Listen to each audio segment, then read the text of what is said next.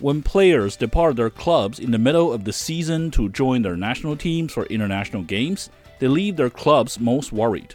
The clubs pay for the players' salaries and have to stand it if they come back with a poor form or, worse, injuries. Nonetheless, for most players in the world, making their country proud seems always to be the priority. Welcome back to CGTN Sports Talk. I am your host, Li Xiang, and I'm glad to be joined by my colleagues, Josh and Bhargab here. Great to be here. Glad to be here. I was reading this report. This say for the ongoing AFCON, there are over 200 players recruited from European clubs. That's a crazy number, right? Yeah, it is. But I think what part of that kind of hides is not that many are from the top teams. Because there's a lot of focus on Mohamed Salah being away from Liverpool and players like that.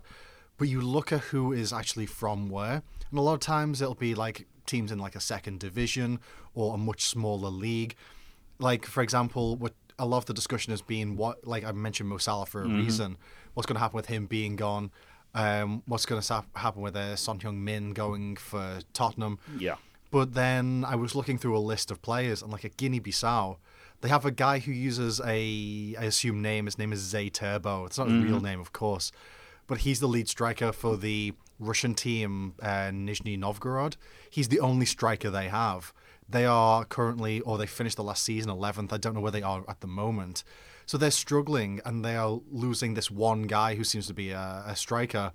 But it's not really mentioned because who are Guinea-Bissau, who's Nizhny Novgorod, what about the Russian Premier League, whereas a lot of effort and a lot of discussion is going into the big teams where the reality is I think they can afford to lose the players.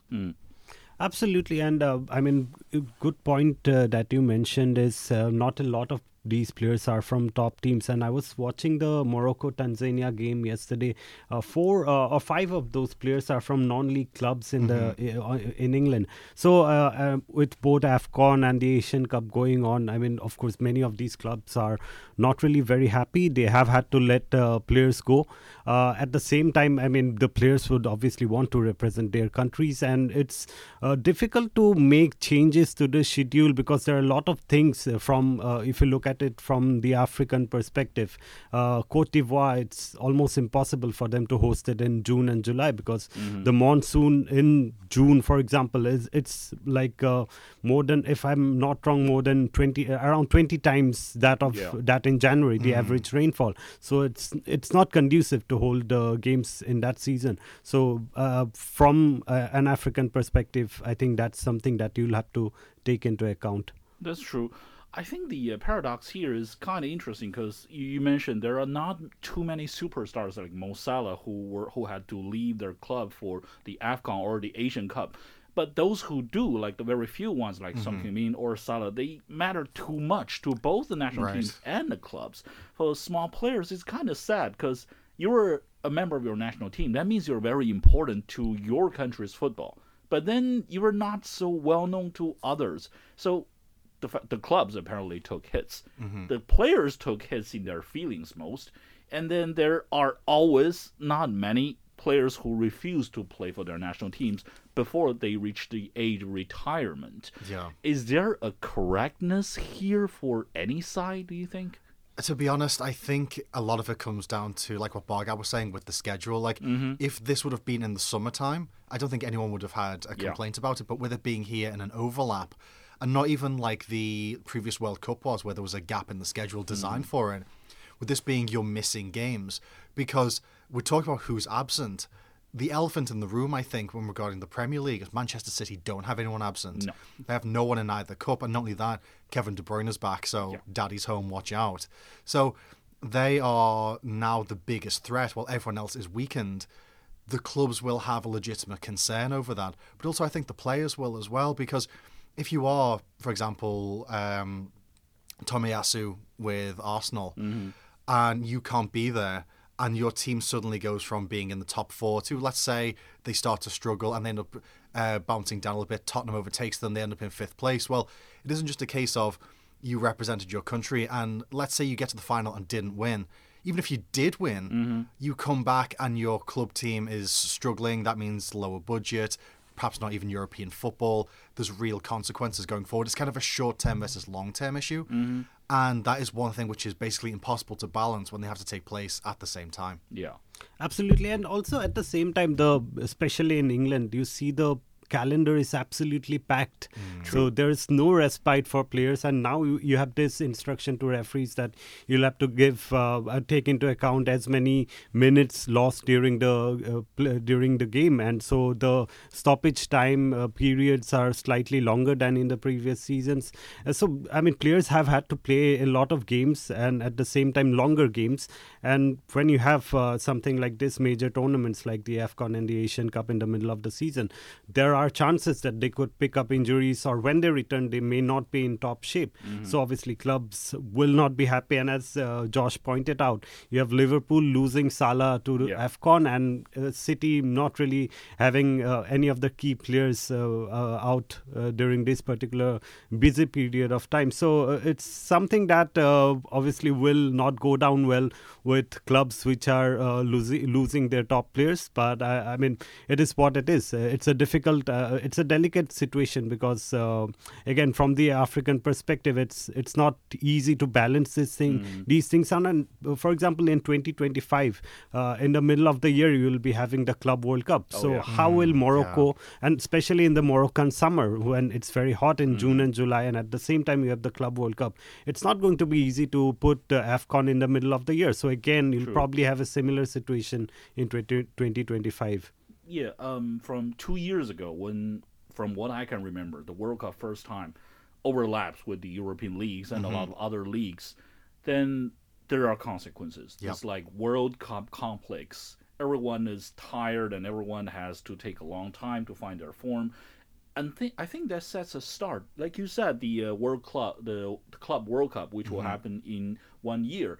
When that happens, and maybe 1 year after that, maybe is it possible for clubs to add more clauses to the contracts when they negotiate? Okay, I know you have to play certain games for the national team, so there may be a clause for you to earn different numbers depending on how many appearances you make for the club and for the reasons that you can or cannot. Is that going to be a problem if it happens? I think, we are going to see some of these changes in contractual clauses, but also in player insurance. I think player insurance rates are going to get higher as we see a more compact, a more like congested calendar with the FIFA Club World Cup coming in. Most of the top clubs will be participating in at least like 6-7 clubs.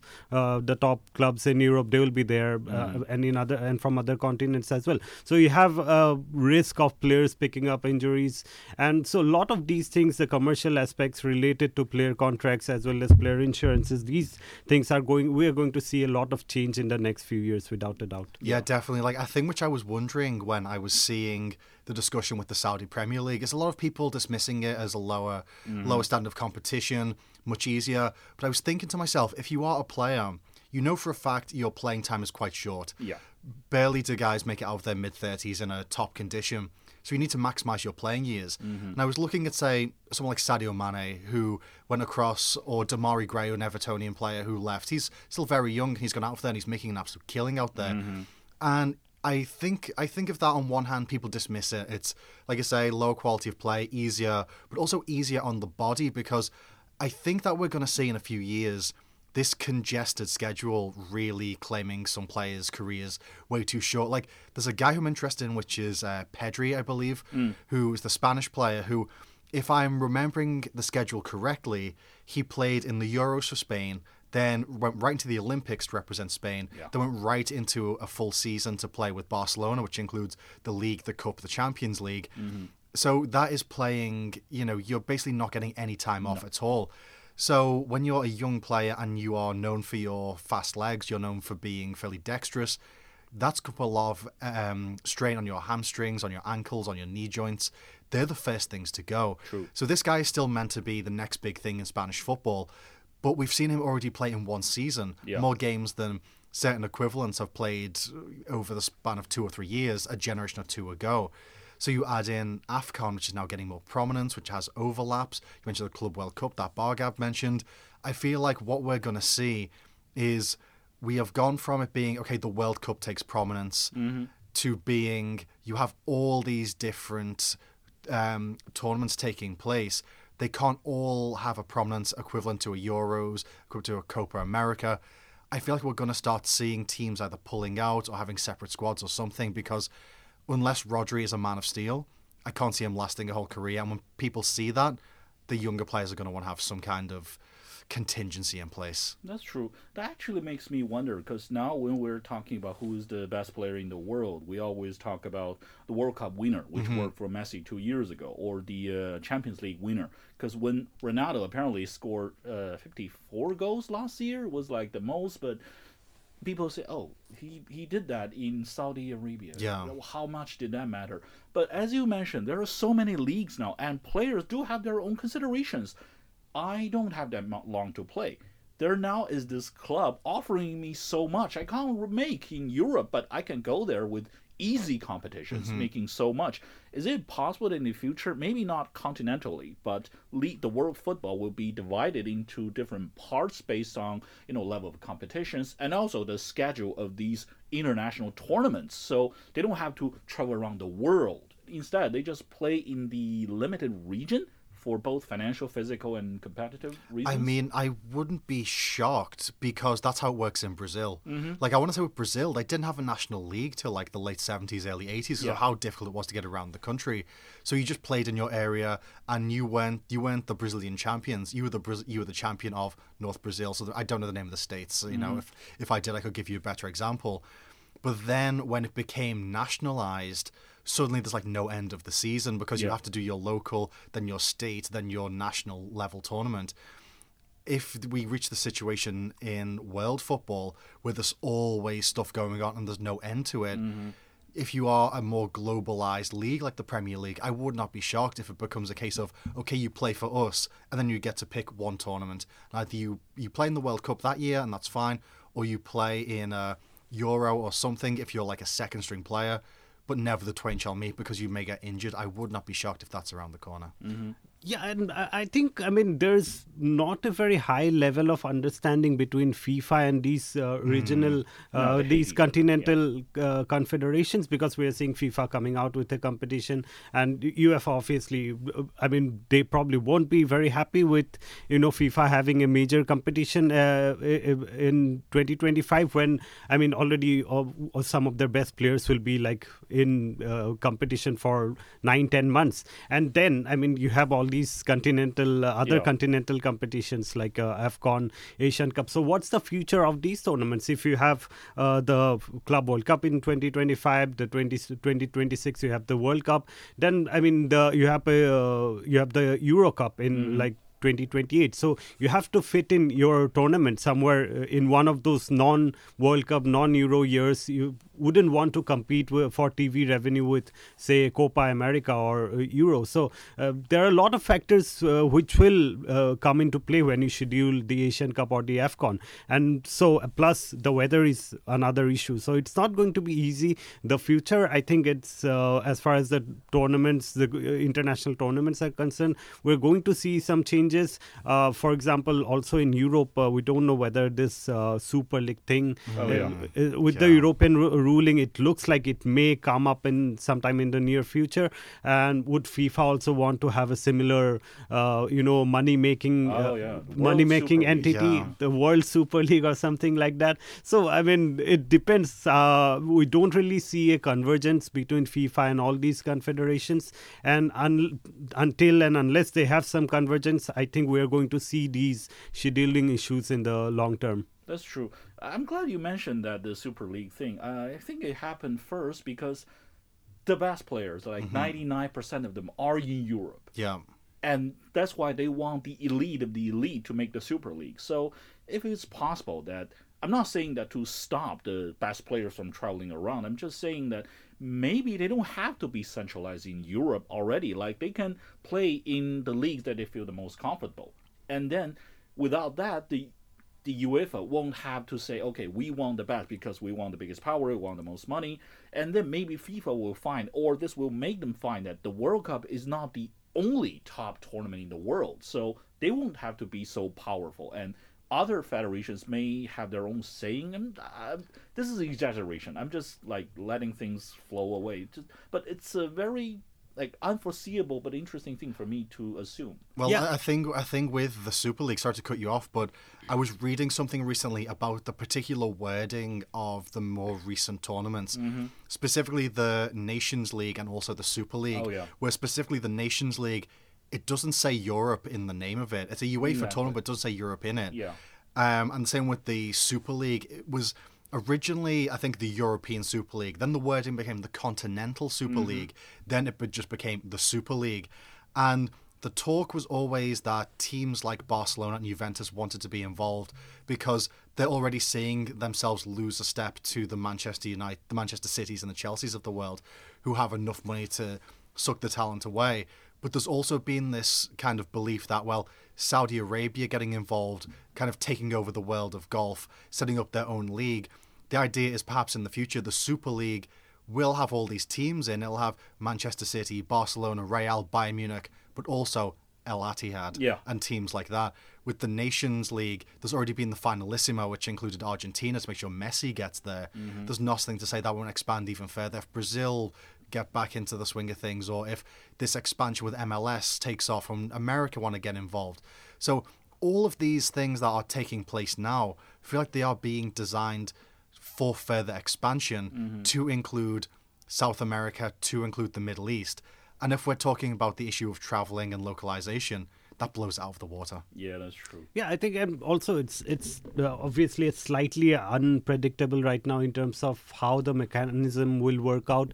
For example, I mean, when the initial Super League idea was formulated, they didn't really want UEFA to be involved, and I think that's going to be the case if the Real Madrids, the Barcelonas, the United Cities, they get together, and they wouldn't want to be constrained by a jurisdiction of, say, UEFA. They would want to be in control of their own product, and so FIFA, I think they would want to get involved in some way or the other. And as Josh said, I mean, it's a big market if you look at South America, Middle East, and other countries, with especially Saudi Arabia right now having so many stars in their league. I think it's not unforeseeable to see some club like Al Nassr being part of a global Super League. So yeah, I mean, it's just that you can't really predict what's going to happen, but the idea is already there. It has been floated by some of these clubs, the Super League idea. So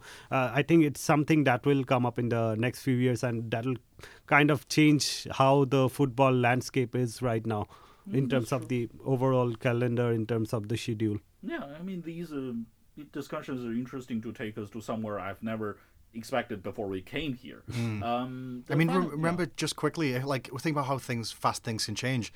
Go back in time to, when was David Beckham at PSG? 2013. Yeah. So at the time, the super club wasn't in Saudi Arabia, it was in Russia. It was Anji Mashkashkala. Yeah. They had Samuel Eto'o, and they were bidding for David Beckham to go. And obviously he chose Paris because you'd rather live in Paris than Dagestan. But if we were having this conversation 10 years ago, we probably would be talking about the Russian teams getting involved, the Ruben Kazans and Anjis of the world.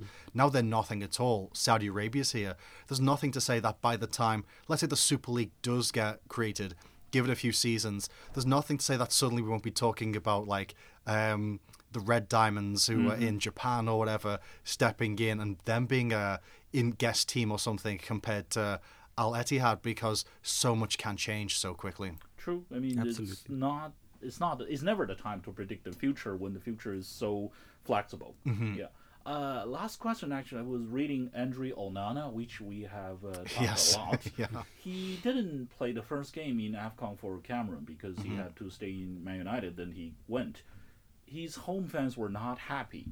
He was like, nothing I won't do for my country. So how important do you guys think it is for a player to play for a national team that is not in the top layer?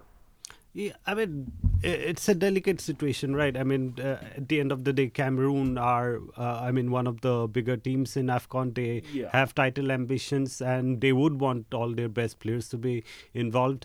At the same time, I believe, I mean, obviously, there's nothing that he has said in public about this situation, but I'm sure he must have been under pressure to, extend his stay at United for a bit and move, go to Cote d'Ivoire as late as possible.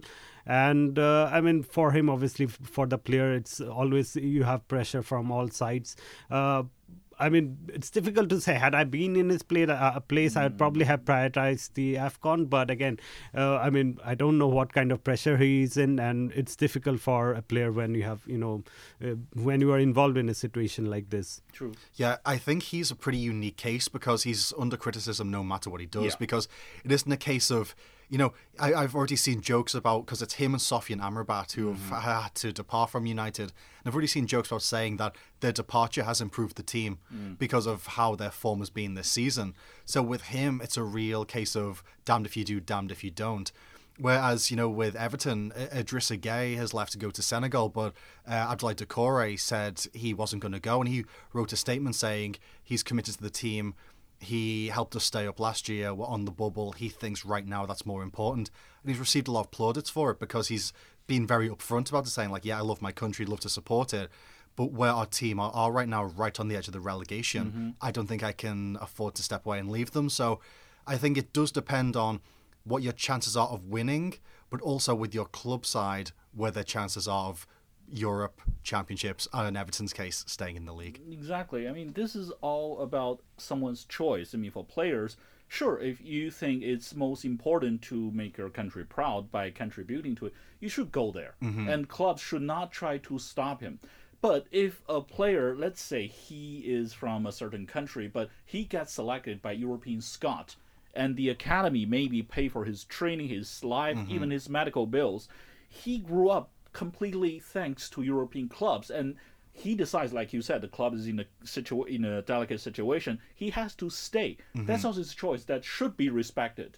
This may sound a little bit offensive. There shouldn't be any more kidnapping of anyone as long as he makes his choice with a good reason, and the reason belongs to him to explain. So there really shouldn't be any fingers pointed at it, because then that's not football they're talking about. They're just arguing about what they believe, and that's not football. Yeah, because that's it. Like, kind of cycling back to what we were saying at the start about where the players are coming from, there is a pretty large gap between the teams where they have superstars somewhere else and the ones who are much more domestic. Teams like Guinea-Bissau, Mozambique, Burkina Faso, the very small teams, well, their players don't play outside of the country, so they don't really have to even bother thinking about that. Whereas those players, for a fact, if they got the chance to play in front of a scout, get seen and move to a team in Italy or somewhere, even a Serie B, Serie C team, they jump at the chance. Yeah. So you can understand why some of them will prioritise that, but at the same time, there's so much pressure on them. If you are in the case of, for example, with Egypt, it's only 2 players who play outside, and one of them is one of the world's best players. There's pressure on him to come back. So I feel like it depends on the gap between the country and the league. And it seems like the bigger the gap, the more the pressure is to go back and represent. Yeah. Absolutely. But at the same time, one more point that I'd like to make is, you don't really see players' considerations being taken into account when, the annual calendars are made. For example, a player who is playing for an top English club, say the club is also in the Champions League or the Europa League, he ends up playing 50 games a year. And then at the same time, you have, very soon you have competitions like FIFA Club World Cup coming in, and then you have to represent your nation, and you have pressure from all sides to represent your nation, do well for your nation. And when you say, for example, in Doucouré's case, you are going to be criticized by your country's fans, but you are going to receive praise from your club's fans. But these are difficult decisions for these players to make, and at the end of the day, we don't really see any of the authorities, whether it be national FAs or continental confederations, they don't really take into account players' considerations, and that's why we have such congested calendars, especially in Europe right now. Yeah, I've never seen shutdown in football world, but a lot in basketball. In North America. If the schedule continues to expand like this and getting tighter and tighter, I won't be surprised one day if I see one. A protest that can change, maybe not everything, but a lot of things. Yeah, I also think that I wouldn't be too surprised if, let's say in the next few weeks, if we look at the Premier League and City rise to the top, and we're very clearly seeing the absences of the star players, I would not be surprised if we see Jurgen Klopp, Mikel Arteta, perhaps even ownership putting out statements of this isn't fair, this isn't right. Yeah. And even though it would just be one small strip, for them to make that statement, hypothetical statement, if it does happen, that could very easily trickle down to the smaller teams who aren't even in a position to be in a smaller team who is fighting for relegation or something. The protests could get bigger and we could see it. To be fair, I feel like at some point the juggernaut of the sport is so big that the players, you could see teams just cycling them in, cycling them out. If you don't want to play, fine, we'll find someone else.